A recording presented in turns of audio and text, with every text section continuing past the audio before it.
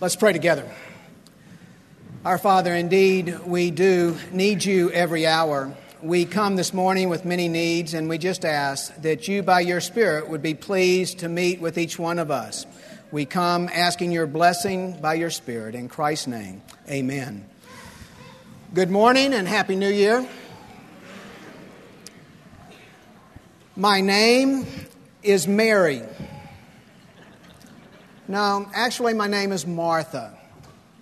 Now, I have some of you worried this morning already. I never liked my middle name, so I've renamed myself Martha. Now, don't worry too much. I'm going to tell you why in just a minute. Do you know what a vuvuzela is? Some of you do. A vuvuzela is a gift that my granddaughter Isabella was given for Christmas by an unnamed uncle, Jonathan. It quickly became her favorite gift. All the other girly things, this became her favorite gift. Vuvuzelas were used during the Soccer World Cup this summer in South Africa. Many players and fans, and even those who watched on TV, could not stand the noise that was made by them. God calls you and me into relationship with Himself. And I struggle with that because of the noise that I hear in the world around me. This is what the world sounds like. I can't do it. Joseph. Actually, Isabella, 2 years old, can do it better than I can. This is what the noise sounds to most people in the world around them.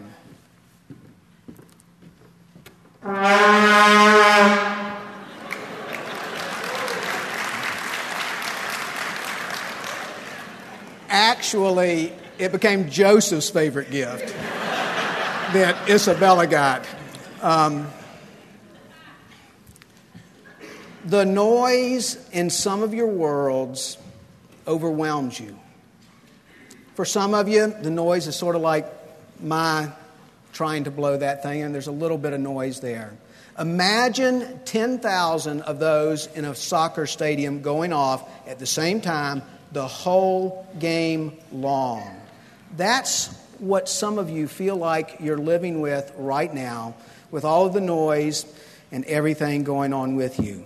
We have all of our cares and concerns that are screaming at us for our attention. We have bills to pay. We have issues of health and relationship and work, and on the list goes.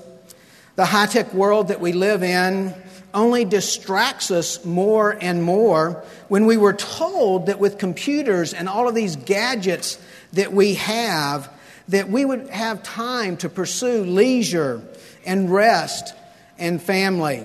But in reality, the emails and the text and the Facebook and whatever else is next that some of you are already into, these things scream for our attention. And many of us do not know how to turn these things off. Oh, we know how to silence our phones. We know how to power down our computers, but we don't do it. And so what happens is we work all day, and then we get home, and we keep working. And then we go to bed still working.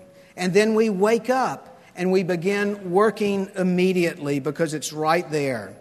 We have dinner with family and friends, and some of us text. Now, that's rude.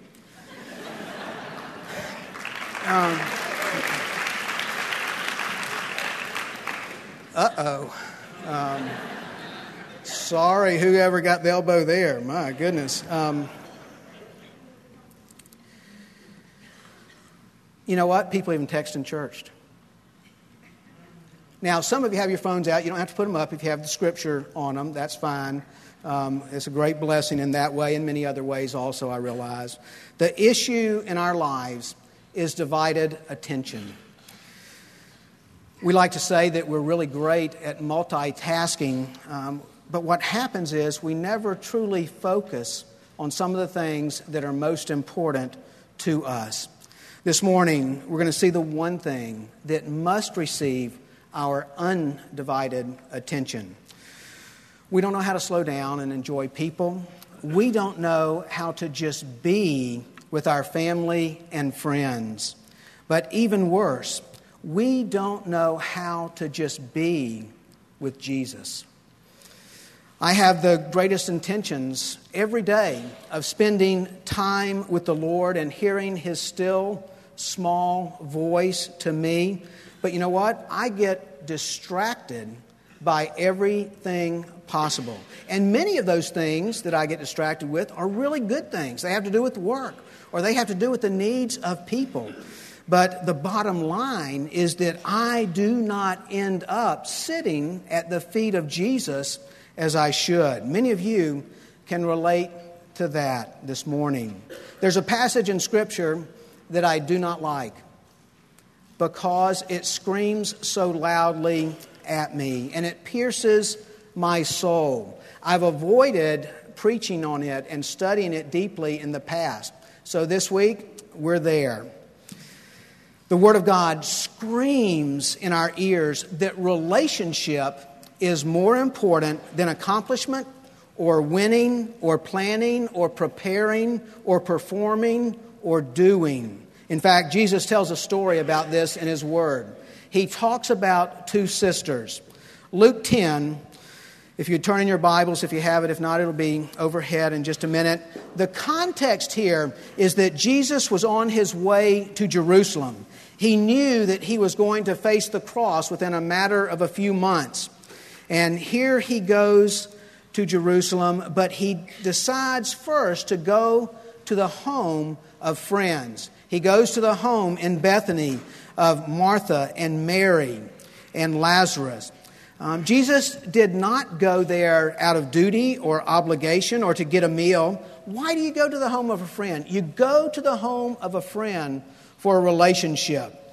Perhaps their home had become an incredible place of refuge for him in his short ministry life. And here he is getting ready in Jerusalem to face ridicule and abuse and torture and slander and even death. His friends were going to deny even knowing him, and his father was going to turn his face from him.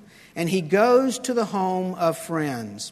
Luke 10, beginning with verse 38, hear the word of God. As Jesus and His disciples were on their way, He came to a village where a woman named Martha opened her home to Him. She had a sister called Mary who sat at the Lord's feet listening to what He said. But Martha was distracted by all the preparations that had to be made. She came to Him and asked, "Lord, don't you care that my sister has left me to do all the work by myself? Tell her to help me." "Martha, Martha," the Lord answered, "you are worried and upset about many things, but few things are needed, or indeed only one. Mary has chosen what is better, and it will not be taken from her." Let us pray again. Our Father, our lives this morning are noisy and busy. We're tempted even now to be planning our day and our week. The noise of the needs and the demands are loud and would seek to have us divert our focus from time with You. Father, would You send Your Spirit to change us and allow us the grace this morning to sit at the feet of the Lord Jesus. Simple question. Do you identify mostly with Martha or with Mary? Martha is the type A, busy one, worried and preoccupied about just about everything, seeing something that needs to be done and not able to rest until it is done, unable to slow down, to enjoy life and other people. If you've been planning your week mentally, even while you're sitting here this morning, you might be Martha. Martha is the owner of the home. She invites Jesus in and she immediately busies herself with all of the preparations, good things. She's taking care of Jesus and others. and their physical needs. She's on steroids, though, working. And as she works, her attitude gets worse and worse. Because there she is working. But she sees her sister who is not working. Mary is sitting at the feet of Jesus. Mary takes the position of a disciple, a learner, a lover of the Lord. She's not preoccupied with all of the preparations. She's being still. Mary is the one who could stop and shut out the concerns of the world. She was single-hearted and could let something go undone. It was okay just to rest. And she knew how to be with Jesus. In your bulletins, there's a name tag. And if you're bold enough, I want you to identify yourself this morning as Martha or as Mary. Now, for some of you guys, you're going to have a hard time writing Martha or Mary. I understand that. If you have to, change it to some other biblical character that might fit the mode. For Martha, it might be Peter. For Mary, it might be John. But at least identify yourself this morning as Martha or as Mary or as one who has those tendencies, perhaps. My name is Martha. If you do not know which one you are, you're not Martha.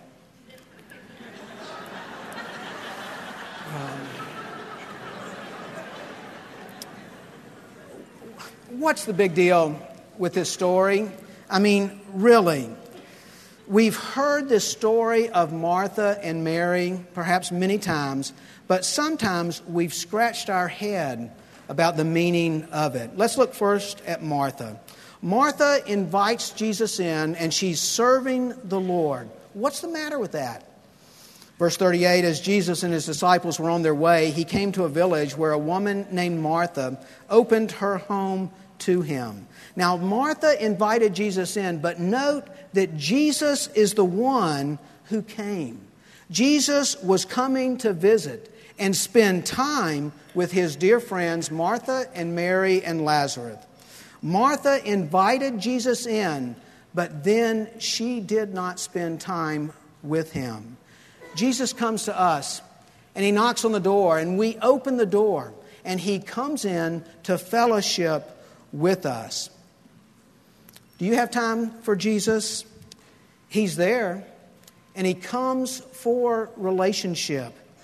Do you invite him in and spend time with him?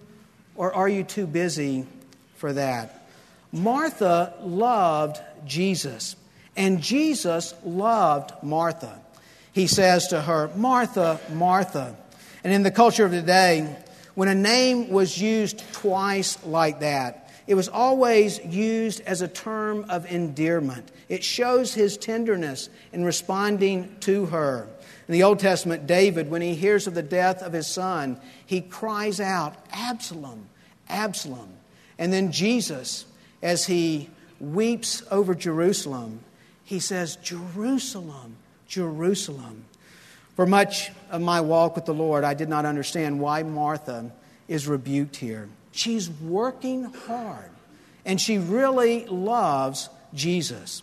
She just did not get the value and the importance of relationship. Relationship always means slowing down. Relationship always means slowing down. Some criticize Martha's hard work in ministry, but that cannot be the case. If we just look at the context of Luke 10, we see that. At the first of the chapter, Jesus is sending out the 72 to work and to minister in His name. And He says at the beginning of Luke 10, "The harvest is plentiful, but the workers are few. Ask the Lord of the harvest, therefore, to send out workers into His harvest field." And they're going to work. And then immediately prior to Martha and Mary is the story of the Good Samaritan. And the true neighbor was the one who had mercy on the one who was half dead in the road there. And Jesus told the teacher of the law, "Go and do likewise." There's a call to love others, even in this chapter, in concrete, practical ways. Martha is being a neighbor to Jesus, and she's preparing a meal for him, and yet she is rebuked. What's the deal? Martha is not criticized for working, but rather for the heart and the attitude. In verse 40, but Martha was distracted by all the preparations that had to be made. She came to him and asked, "Lord, don't you care that my sister has left me to do all the work by myself? Tell her to help me."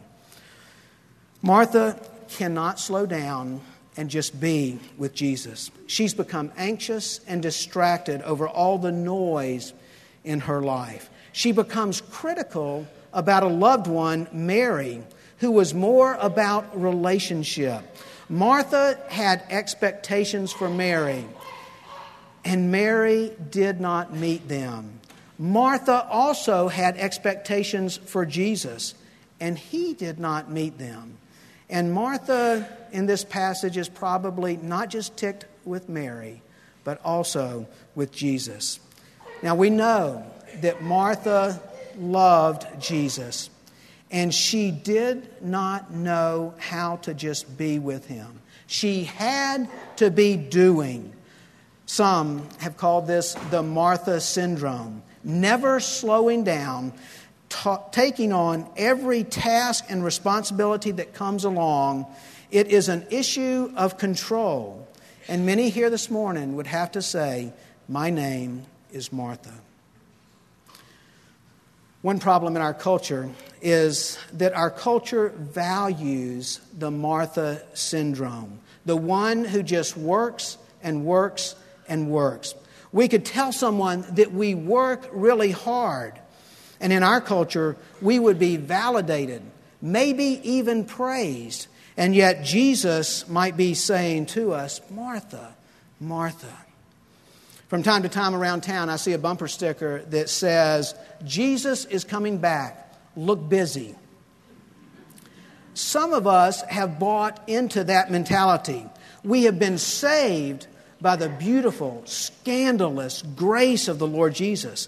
But then we set about working ourselves ragged, trying somehow to improve our status with God the Father. That is what this story is all about. Jesus wants us, not just our labor for his kingdom. He wants our hearts and our attention and our focus. "Martha, Martha," the Lord answered, "you are worried and upset about many things." Martha looked busy, and that only served to show that she missed the point. The heart motivation was what mattered, and Martha was missing that pure relationship. Be assured here that Jesus is not condemning work. He calls us to that. Jesus wants to get to Martha's heart motivation, and he wants to get to our heart motivation also. Let's look for a minute at Mary. Some would say, "Well, Mary, isn't she just being lazy? She's not even helping her sister with all the work." Verse 39, she had a sister called Mary who sat at the Lord's feet listening to what he said. Mary is sitting and listening. Mary was a woman, and in the culture should not even have been at Jesus' feet being taught. That was taboo in her day and in her culture. A woman was not to be taught by a rabbi or a teacher. But Jesus once again turns everything upside down. Verse 41, "Martha, Martha," the Lord answered, "you are worried and upset about many things, but few things are needed, or indeed only one. Mary has chosen what is better, and it will not be taken away from her." Mary was always at the Lord's feet. In John 11, at the death of Lazarus, Jesus comes. He's the brother of Martha and Mary. Jesus comes, and Mary, we're told by John in chapter 11 of John, verse 32. When Mary reached the place where Jesus was and saw him, she fell at his feet and said, "Lord, if you had been here, my brother would not have died." And then in the next chapter, John 12, 6 days before the Passover, Jesus came to Bethany again, where Lazarus lived, whom Jesus had raised from the dead. Here a dinner was given in Jesus' honor. Martha served, of course, while Lazarus was among those reclining at the table with him. Then Mary took a pint of pure, expensive perfume. She poured it on Jesus' feet and wiped his feet with her hair. Now, Mary did not have some type of foot fetish. She had a singular focus, and that was her relationship with the Lord Jesus. Mary loved Jesus, and Jesus loved Mary. It's very difficult for us to live a Mary life in a Martha world. The culture we live in, and even the church culture that we live in, generally does not get excited about the Mary lifestyle. We're usually about Martha, busyness, and hard work. What keeps us from spending time with the Lord? Most of us would say busyness. But you know what? I have time to do the things that I really want to do. I mean, I watch every week Hawaii Five-0. And I read my novel. And I do some other things that I want to do also. The truth is, we have time for that which we truly value. Mary sits at the feet of Jesus and learns the truth of what is truly valuable, which is relationship with the Lord of Lords and King of Kings. Let's spend a few minutes as we close here thinking about this. What does it mean to sit at the feet of Jesus? In contrast to this Martha syndrome that we have seen, this is the Mary solution. What does sitting at the feet of Jesus mean for us? Well, first, it implies relationship and trust. Do you believe right now in your situation that Jesus is going to show up? Do you really believe that in your circumstance He's going to show up? Do you believe that Jesus is sufficient for your situation? When I worry, and it is a besetting sin that I have that can consume me, I am listening to the noise of the world. And part of that noise of the world says that Jesus can't really handle it. Yet God's Word tells us to cast all of our cares upon Him, for He cares for us. Right now, in your situation, many of you need to know that Jesus really cares about you. Sit at His feet. That is the only place that you're going to truly hear from Him. Sitting at the feet of Jesus implies learning as a disciple. It means listening. How do you do with listening? Someone close to me this week told me that I do not listen very well.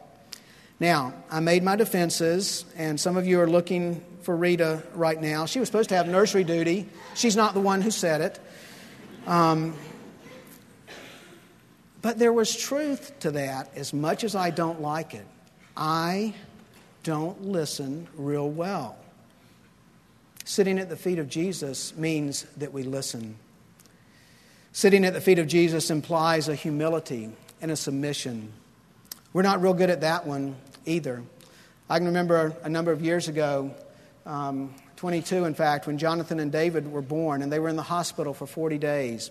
I can remember driving back down to ORMC before Arnold Palmer was there and absolutely, finally submitting to the Lord, saying, okay, there's nothing I can do. You're in control. Sitting at the feet of Jesus means that we submit in humility to Him. It implies a worship and a devotion. It implies being empowered to serve well. Now, when you joined this church, or perhaps another church, you've taken a vow saying that you will support the worship and the work of this church to the best of your ability. How do you do that? You support the worship and the work of the church by worshiping and working. Worship begins with sitting at the feet of Jesus. And it's the only thing that sets the context and gives the energy and the motivation for our working for Him.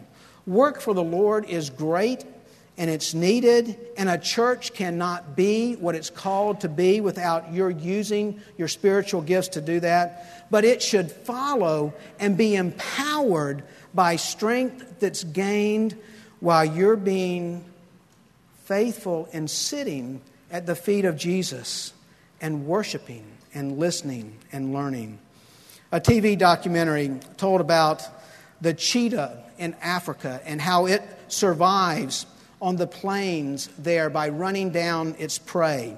This big cat can run 70 miles per hour, but that pace cannot be sustained for very long. For within this beautiful body of that cat is a very disproportionately small heart, which means that the cheetah tires quickly. So if the cheetah does not catch its prey quickly, the chase is over.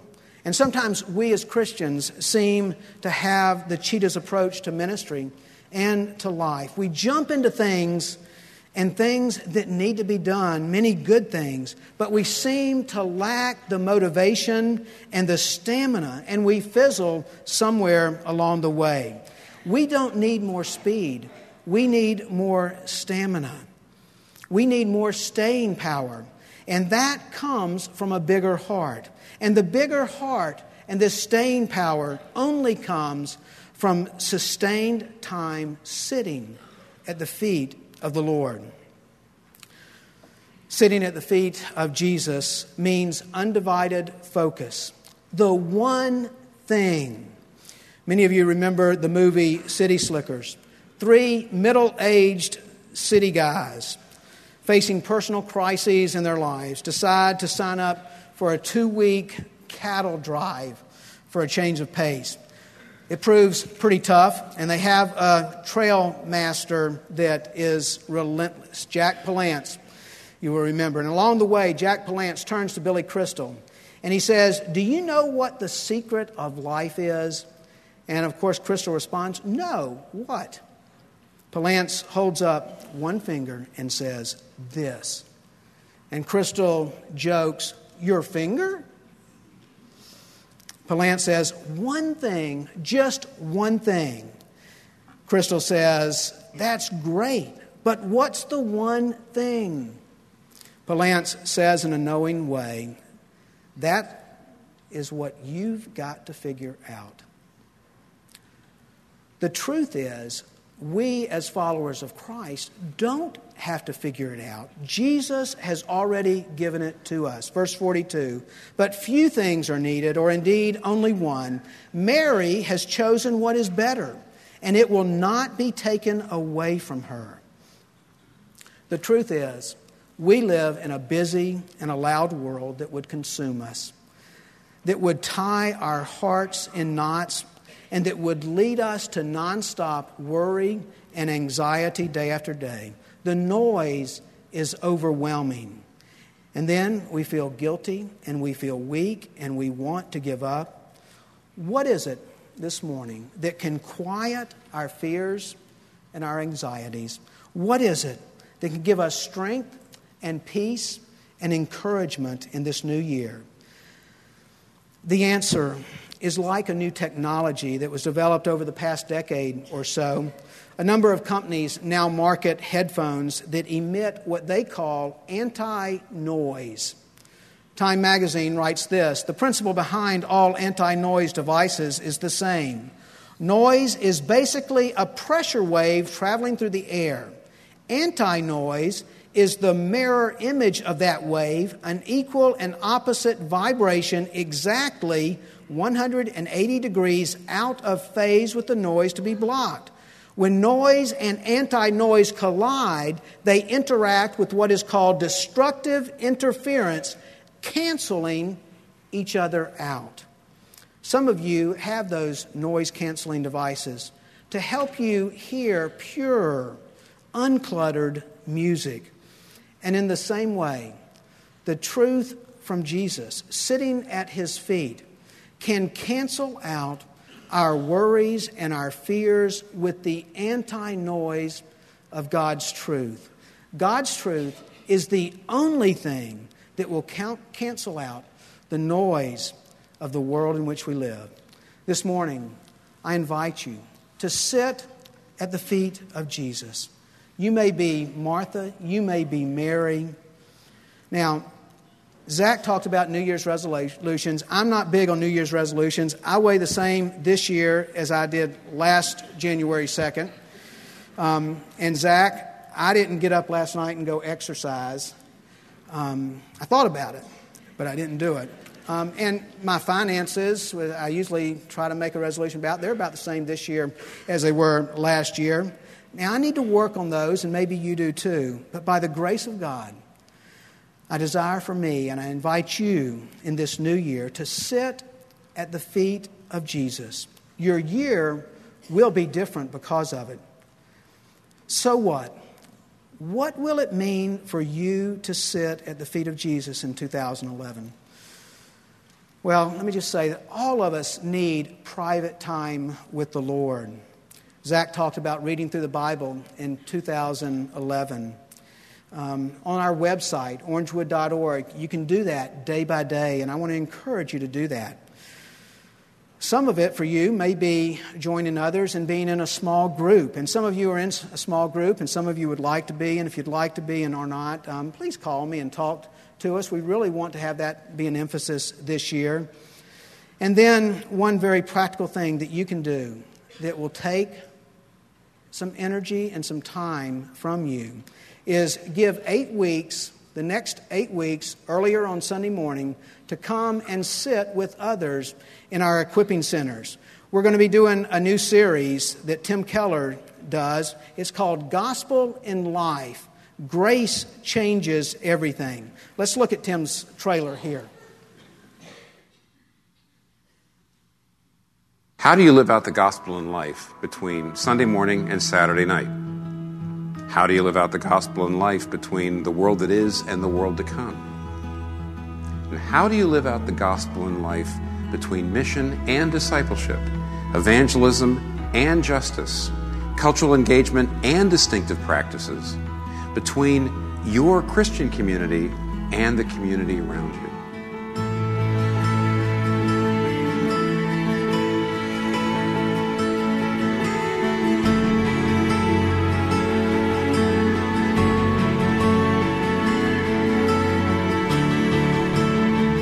Week 1 opens the course with the theme of the city.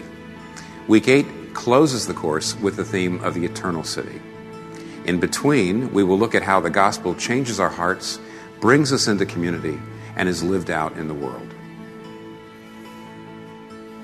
Gospel-shaped people are enabled to form deep community. And yet, only in deep community can we become gospel-shaped people. And if I gave you a test on justification by grace alone, through faith alone, through the substitutionary work of Christ alone, you'd probably get 100% on that test. But that does not mean your heart believes it. Justice, then, is just love in action. It's bringing shalom, and justice is something the Bible says we owe our neighbor.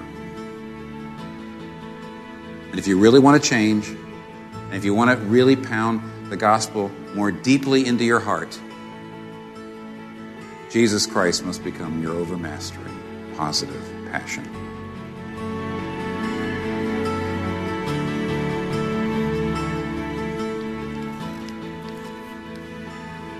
The gospel changes everything. Sitting at the feet of Jesus changes everything. I hope you'll join us next Sunday, 9:15. The class is open. We'll start about 9:30. you'll be glad that you came to be challenged and to sit there with others at the feet of Jesus learning. May God work in our hearts and our lives in such a powerful way that we can truly say at the end of 2011, whether your name is Martha or Mary, I've learned what it is to sit at the feet of Jesus. In a few minutes, there's going to be a time of confession, and you will be invited to come and partake of the Lord's Supper.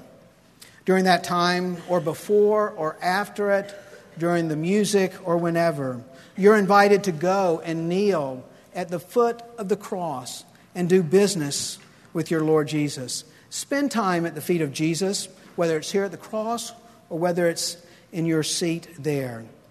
Verse 42, few things are needed, indeed only one. Mary has chosen what is better, and it will not be taken away from her.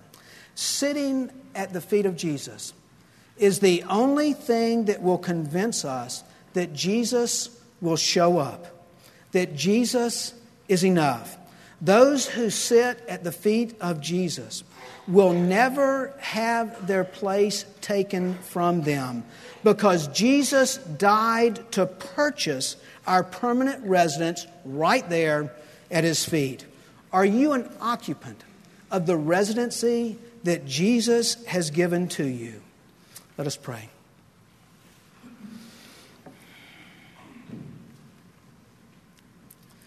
Our Father, we need you this morning. We need to hear you. We need to sit at your feet. I ask that you would give us the guts to say no to the noise which invades our world. Father, work deeply in our hearts so that we value time at your feet. Let us know in the depths of our being the love that you have for us. And let us have such confidence in that relationship that we shine as your ambassadors in this world. For your glory, we pray in Christ's name.